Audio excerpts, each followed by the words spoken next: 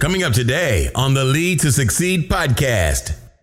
More powerful than telling everyone what you're doing and getting them excited, you have the ability to tell people what you don't do, which is something we also struggled with, where we tried to be, we're a very large institution, organization, movement all around the world. H.com, gets over 1 million people visiting it per month.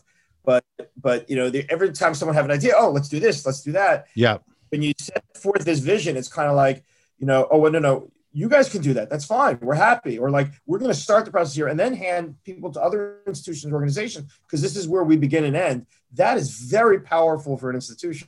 Do you want to learn the tricks that top leaders use to get the most out of themselves and their teams? Well, Naftali Hoff is here to help. Lead to Succeed picks the brains of top leaders to learn about their challenges, insights, and best practices. Here's Naftali. Hello, Lead to Succeed Nation. It's Naftali Hoff, and welcome to Lead to Succeed, episode 63. Today, I have the pleasure of speaking with Stephen Berg. Rabbi Stephen Berg is the CEO of Aish Global, a worldwide movement committed to educating all Jews about Jewish wisdom through innovative programs and content, ensuring the vibrant continuity of the Jewish people. Previously, he was the Eastern Director of the Simon Wiesenthal Center, where he oversaw the Museum of Tolerance in New York City and contributed to the center's fight against anti-Semitism. He also served as Managing Director of the Orthodox Union and as the International Director of NCSY, a large international Jewish youth movement. And by the way, the bio that I got has so much more, but in the interest of our conversation, I kept it there. Stephen is an incredible person, is doing so much. Really, it's an honor to have you here. Thank you so much for joining me in this conversation.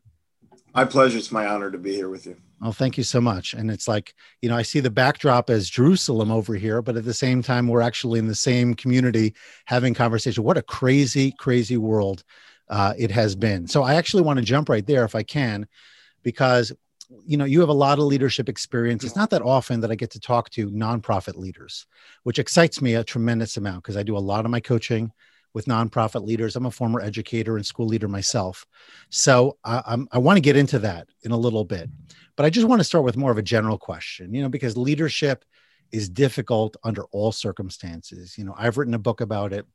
Thousands upon thousands of people have written books about it, as I can see every time I look at my numbers on Amazon. So I know there's a ton of content that is leadership specific. And yet at the same time, we have a hard time figuring out, let's call it, because it's so personal and so intricate and there's so much going on.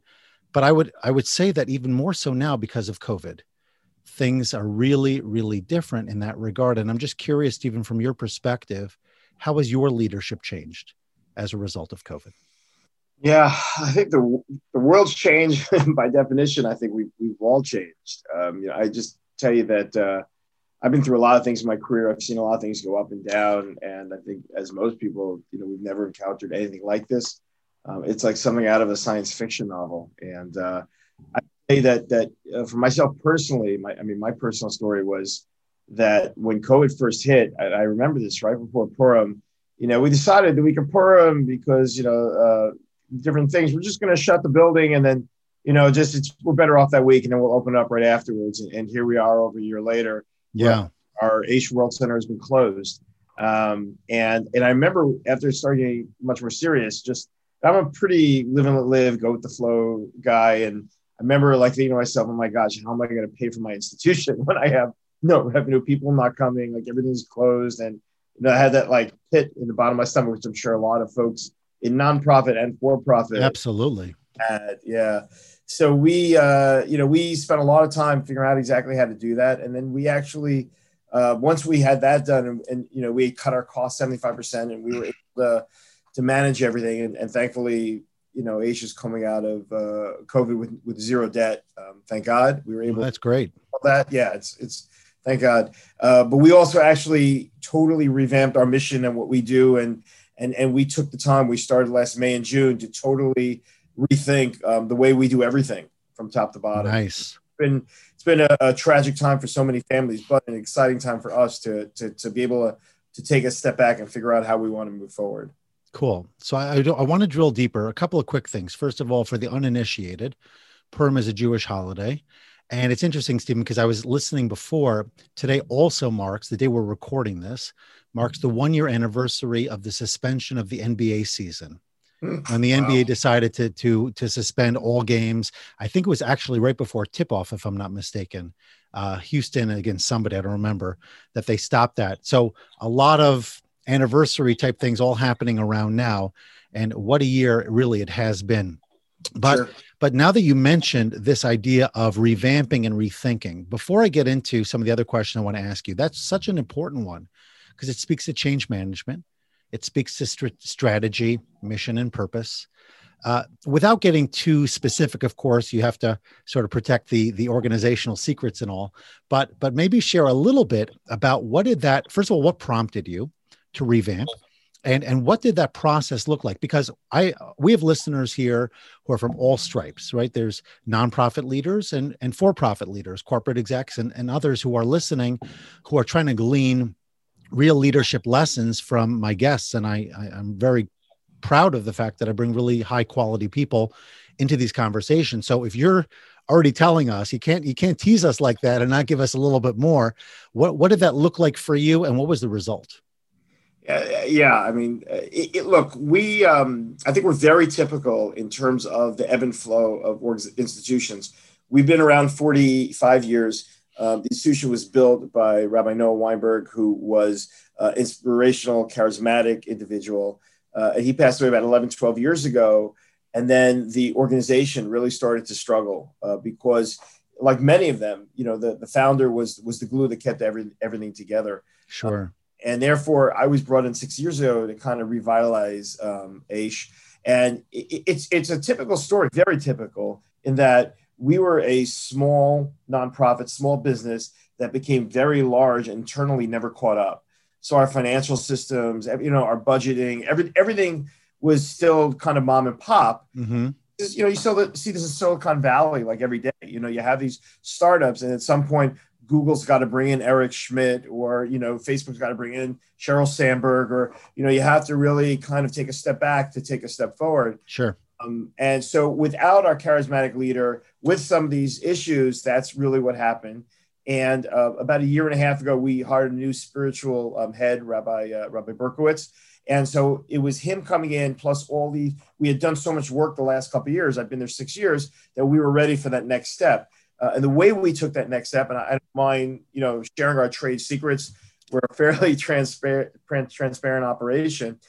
We decided to use something called EOS, called Entrepreneurial Operating System. A lot of people know it. You can Google it. It's a very, very famous business system.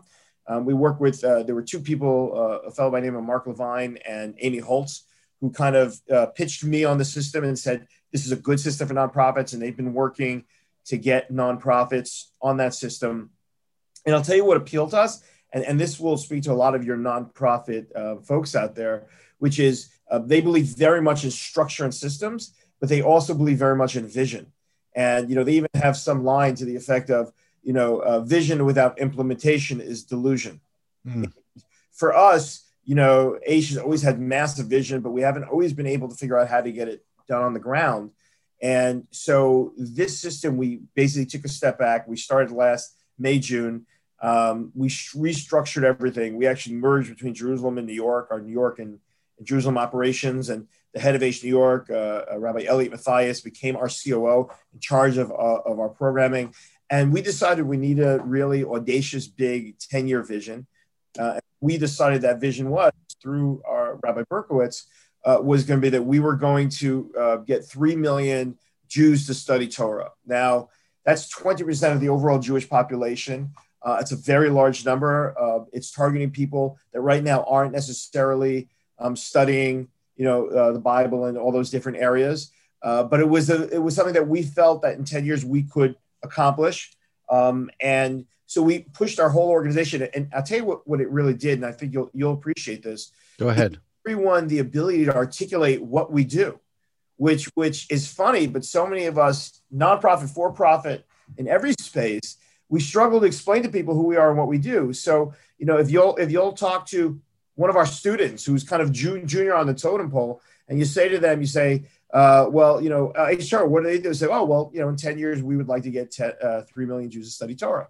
And that's the beginning and the end. Now, it's very complex. There's a lot of demographics out there where our first major shift and push is online, where our demographics 18 to 25, you're going to use TikTok and Instagram. Sure.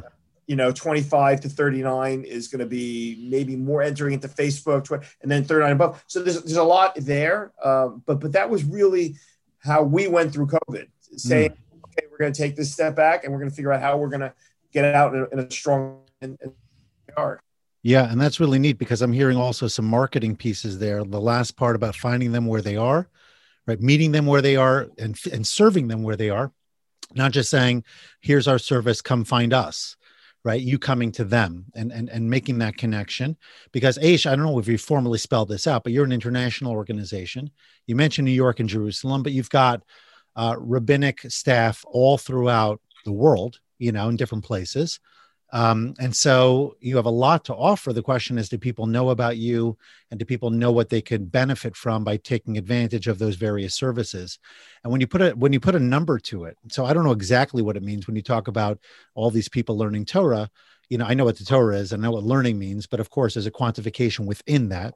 But leaving that alone, it kind of reminds me of Steve Jobs and Apple and 1,000 songs in your pocket, when they marketed the iPod the first time around, I believe it was. So when you put a number to it, it's short, it's succinct, it's easy to remember.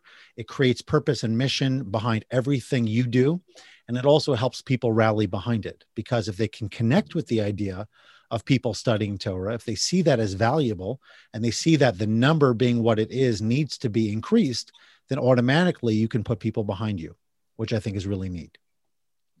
And to be frank and honest, more powerful than telling everyone what you're doing and getting them excited, you have the ability to tell people what you don't do, which is something we also struggled with, where we tried to be, we're a very large institution, organization, movement all around the world. Aish.com, gets over 1 million people visiting it per month. But every time someone have an idea, oh, let's do this, let's do that. Yeah. When you set forth this vision, it's kind of like, oh, well, no, you guys can do that. That's fine. We're happy. Or like, we're going to start the process here and then hand people to other institutions, organizations, because this is where we begin and end. That is very powerful for an institution. It sure is. And since I already mentioned Steve Jobs, I'll mention one other story. It's actually in my book. It's well known that when Steve Jobs came back to Apple, so round number 2, this is really where the company took off. So he said to everyone, I think he put a matrix up on the board, and it said, maybe PC and laptop, home and office, and anything that fit within that space, those were the things that we're going to work on. Everything else they were going to leave alone. So it kind of really narrowed the focus in a way that allowed people to, put all of their energy, their creativity, their ingenuity towards something in particular, rather than trying to be everything to everyone, which, as Seneca says, if you're everywhere, you're nowhere, right? So if you're everything to everyone, you're really nothing to anybody. And that's a precipitous slope to be on, especially for a nonprofit that really does want to raise the bar for its constituents. Like, you want to do everything for them. You really want to give and give and give. But if you try to do too much, then you can't really focus on anything in particular. And of course, you wind up underservicing rather than the opposite. So that's really neat. I'm sure we could spend a lot of time here. I do want to talk a bit on education, because I'm a big believer. Sure. I think there's so many lessons that the corporate world can learn from educators, from schools, from educational institutions. And I know I'm biased by saying that because that's my background, but I genuinely do believe it. And I do believe that leaders have a responsibility, both openly, overtly, let's call it, in terms of actual training, actual processes, and as well as covertly, meaning to say, like, just leading by example. We have to be able to educate our people, right? What are our standards and values? How do we operate? How do we become successful? So I'm just curious of your take. You're an educator, right? You've been educating people. We talked earlier about, educating the world on anti-Semitism and on equality and on, good citizenship. And I know you've talked about it in a number of different ways recently with Saturday Night Live and all of that unfortunate stuff that's been going on, and network news and things. And of course, your work at Aish as well. So what are your thoughts about education as it relates specifically to leadership? Education is so important. I mean, you have to you yourself have to be educated about the issues, about the things that go into it, and then to kind of bring it to others. We're wrestling with this right now because we really are an educational institution. We have a school that's there on the premises. We educate people around the world, and we're grappling with the fact that so many people, as you said before, are accessible by just going to where they are. Every single Jew in the world is accessible by social media today, pretty much. And the question is how. It's more along the lines of how do you catch their attention? There's just so much bombarding us, all over the place. We've been working on a plan, which we're calling edutainment, which really, you want to educate people, but you want to make it entertaining because in that way, they're appreciating it. And it's also about trying to get your messages out in smaller sound bites. As you mentioned, I've been on many different news programs throughout the years, everywhere from Fox News to Al Jazeera. I've been in all places. And basically, the way you can get on a news program is you have to say your thoughts in like 30 seconds or 60 seconds. You have to have the information, but be able to really give it out succinctly. And it's tough. It's really tough to be impactful in a small amount of time. And that's what I think everyone in the world is wrestling with. We have just started to really, in terms of social media, we have Jamie Geller, who's a major social media presence who's working on all this stuff. But we started something that was called, Wrestling with God, like a small thing on TikTok. And we're using all kinds of young Jews to give over stuff in 30 seconds and 45 seconds, 60 seconds, and to give answers to questions back and forth. And so what's interesting is, as I've said many times, which is the Bible doesn't change. Delivery mechanisms do, right? The way we get it across, the way we educate. And I think that education is the most important thing in the world. And so on the one hand, we could sit back and say, well, you know what? People just have to want to be educated. Or we can say, okay, look, people's minds just have changed. Aish Torah, when we started, was in the 1970s, where people were truth seekers. They were traveling around the world and they were going to cults and ashrams and all these interesting places. And then the world changed on us. And so therefore we had to change. We had to make a decision. Either you can be like Kodak and, fall by the wayside as everyone's got a camera on their phone, or you could say, look, I've got great material, but I'm going to try and figure out how to get it in front of people and inspire them. And so let me jump in first. Let me jump in for 1 second, if I may, because that's great, but I'm trying to translate it now into the mindset of somebody who's not necessarily putting a message to the world from an institutional standpoint. I was actually thinking also about educating your own people. So in other words, how does the leader, so you're the leader of your organization, right? People look up to you. They look to you for guidance. Granted, you have Rabbi Berkowitz as well, and each of you have your roles, but you are educating people directly by sharing information and through example in many cases. So I was curious to get that angle of it also, because people who are running companies, sure, they want their people to continue to grow. They don't want to stagnate either, right? So what are your thoughts there? Yeah, I tell you, one of the things that I've done for the last 6 years, and I really recommend it, is I send out a weekly email, which goes out to internal. It's internal, external, but I write the entire first part myself, and and I take so much time every week because there's a point of the company I'm accentuating every single time. And so many of our staff said, I never knew what was going on over there. I never know what's going on over here. And now I'm finding out about it. And we've run town hall meetings. I think town hall meetings are the most important tool, bar none, that a CEO or an executive director can use. Because what we do in Aish, we did it monthly. Obviously, COVID's made it a little more difficult. But, once a month, we would have lunch all together. We come in, lunch 15 minutes, and then we'd start a program for about half an hour where we introduce different parts of what was going on. People ask questions. And then we kind of move on with our day. And I think those kind of instances, you can never assume that the people that work for you know what's going on.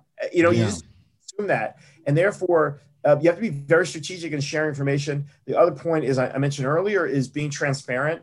You got to be very open. You have to let people ask any question they want. When I took over Aish about 6 years ago, there was a branch conference. We have branches around the world. They got together in Denver.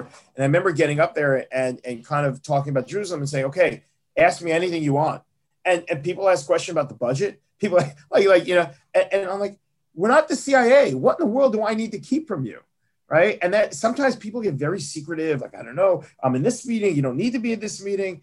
Like it's not, rocket science, like invite people in, bring more people in, find excuses to bring more people in, mentor people. The more information people have, the better they're going to do their job, even if it's on a different part of the business. Yeah. So breaking down silos is what I'm hearing, allowing people to understand what's going on elsewhere. And by being that person, by sort of setting that tone of information sharing, of transparency, of openness. So that also, I would imagine, encourages people to seek answers to questions that they might have had, which until now maybe remained dormant or went, to the water cooler or underground or whatever that might look like. And that, of course, creates more positivity, builds morale for the most part, I would imagine, a lot of good stuff there. So that's really neat. And I want to sort of stay in that for a moment, if I can, because I think I would be remiss if I didn't ask you a question about purpose, right? About purpose, about mission. It's not difficult if you're in the field of education to find purpose and mission, right? I think it's pretty straightforward. That's why you opened your doors in the first place. That's why Rabbi Weinberg got started. He wanted to take people who are disconnected and alienated and bring them back to their heritage. I mean, maybe you wouldn't say it exactly that way, but that's sort of my take on it. So it's clear and obvious in that regard. And that's what I think lights people up. In a for-profit business, so yeah, there's profit, right? There's the bottom line. I want to feed my family, take care of my family, do all that good stuff. That's really important too. But it may be a little bit harder if the work that I'm doing on a day-to-day basis feels a little bit more, let's call it mundane, or not necessarily uplifting. Maybe it doesn't connect to my soul, that type of thing. So what advice would you give to leaders who are looking to find their purpose? And then what can they do to take action towards achieving it? Yeah, it's interesting what you just mentioned in terms of for-profits. Jack Welch, I'm a huge fan of his writings, and he once said that what the average person wants, it's not about money. He said it's about a voice and dignity. They want to be listened to, and they want to be treated appropriately. And I would just say for leaders, number one is your staff are your family. You have to, part of my purpose has always been, and I think it's anyone's purpose, is I've got people relying on me, and we're building something, we're creating something.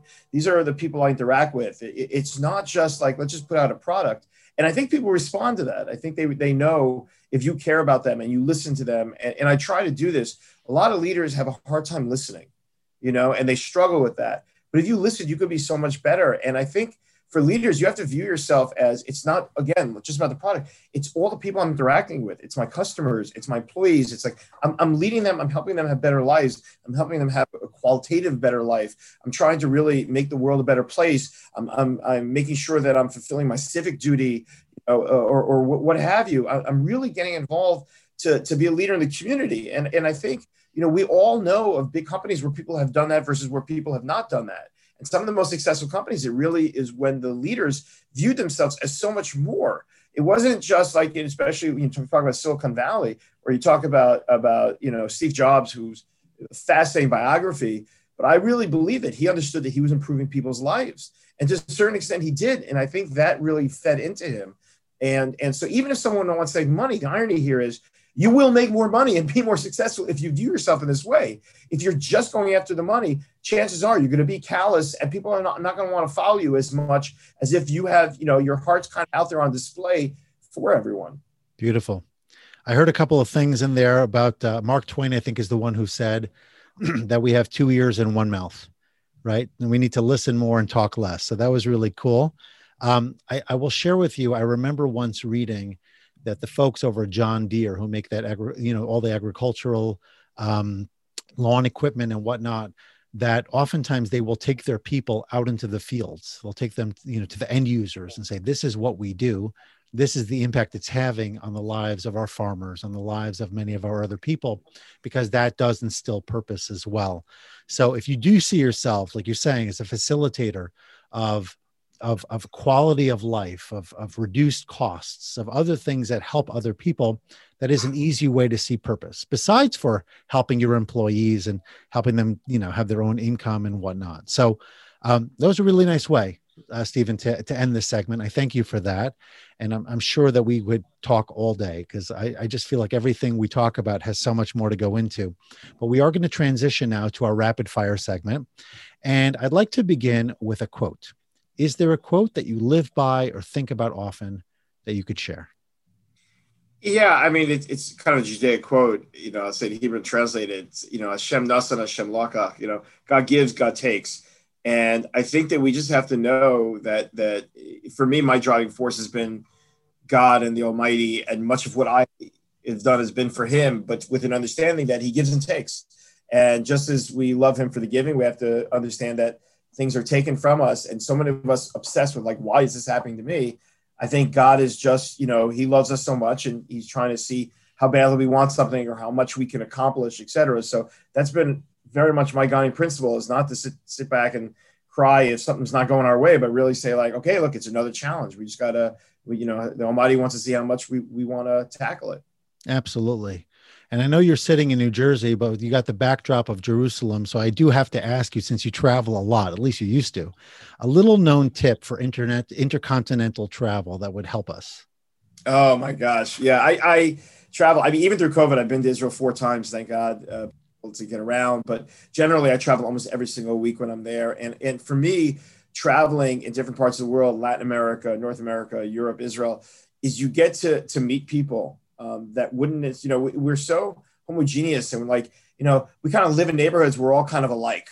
I think most of the world's like that. And when you go to these other places, you have to really absorb the culture and absorb the people. Like, Latin American folks are just very warm and beautiful and loving. And Europe, there's another, kind of presence. And, someone once told me when I was in Germany, I used to do a lot of work in Germany. They said, if you speak 2 languages, you're bilingual. If you speak 3 languages, you're trilingual. If you speak 1 language, you're American.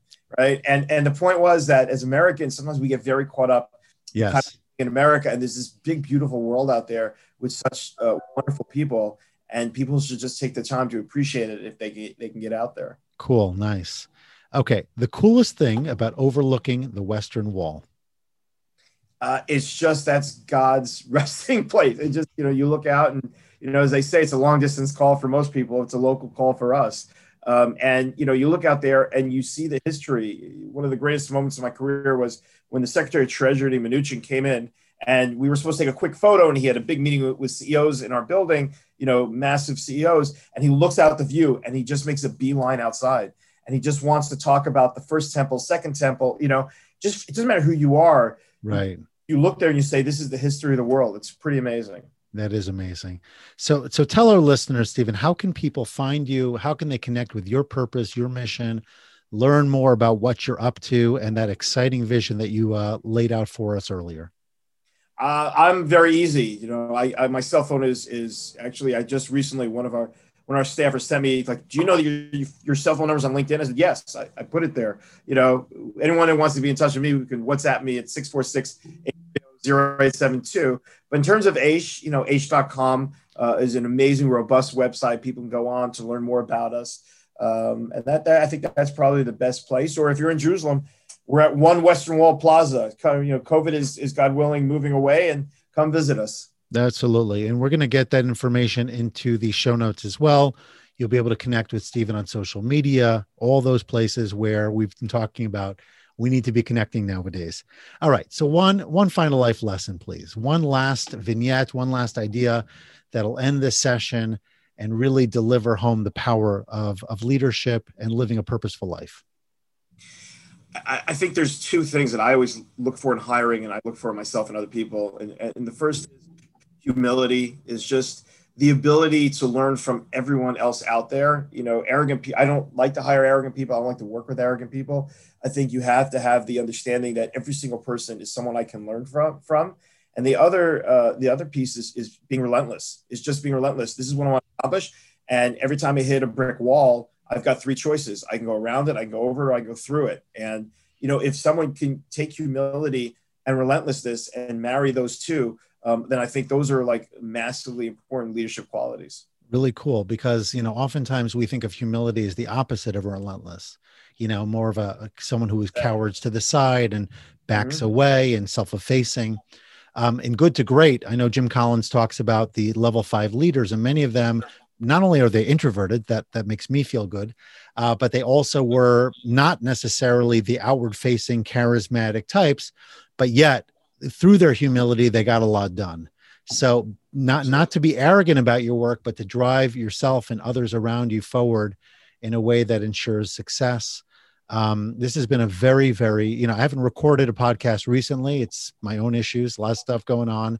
What a great way to get back into it. Thank you so much for your time, so much for your wisdom, much, much success. I'll use the Hebrew Hatzlacha Rabbah. You should have continued success in all that you do. And hopefully all of that work towards revamping and tweaking and readjusting your vision will bring the fruits of success to you, to your organization, and to everybody that you serve.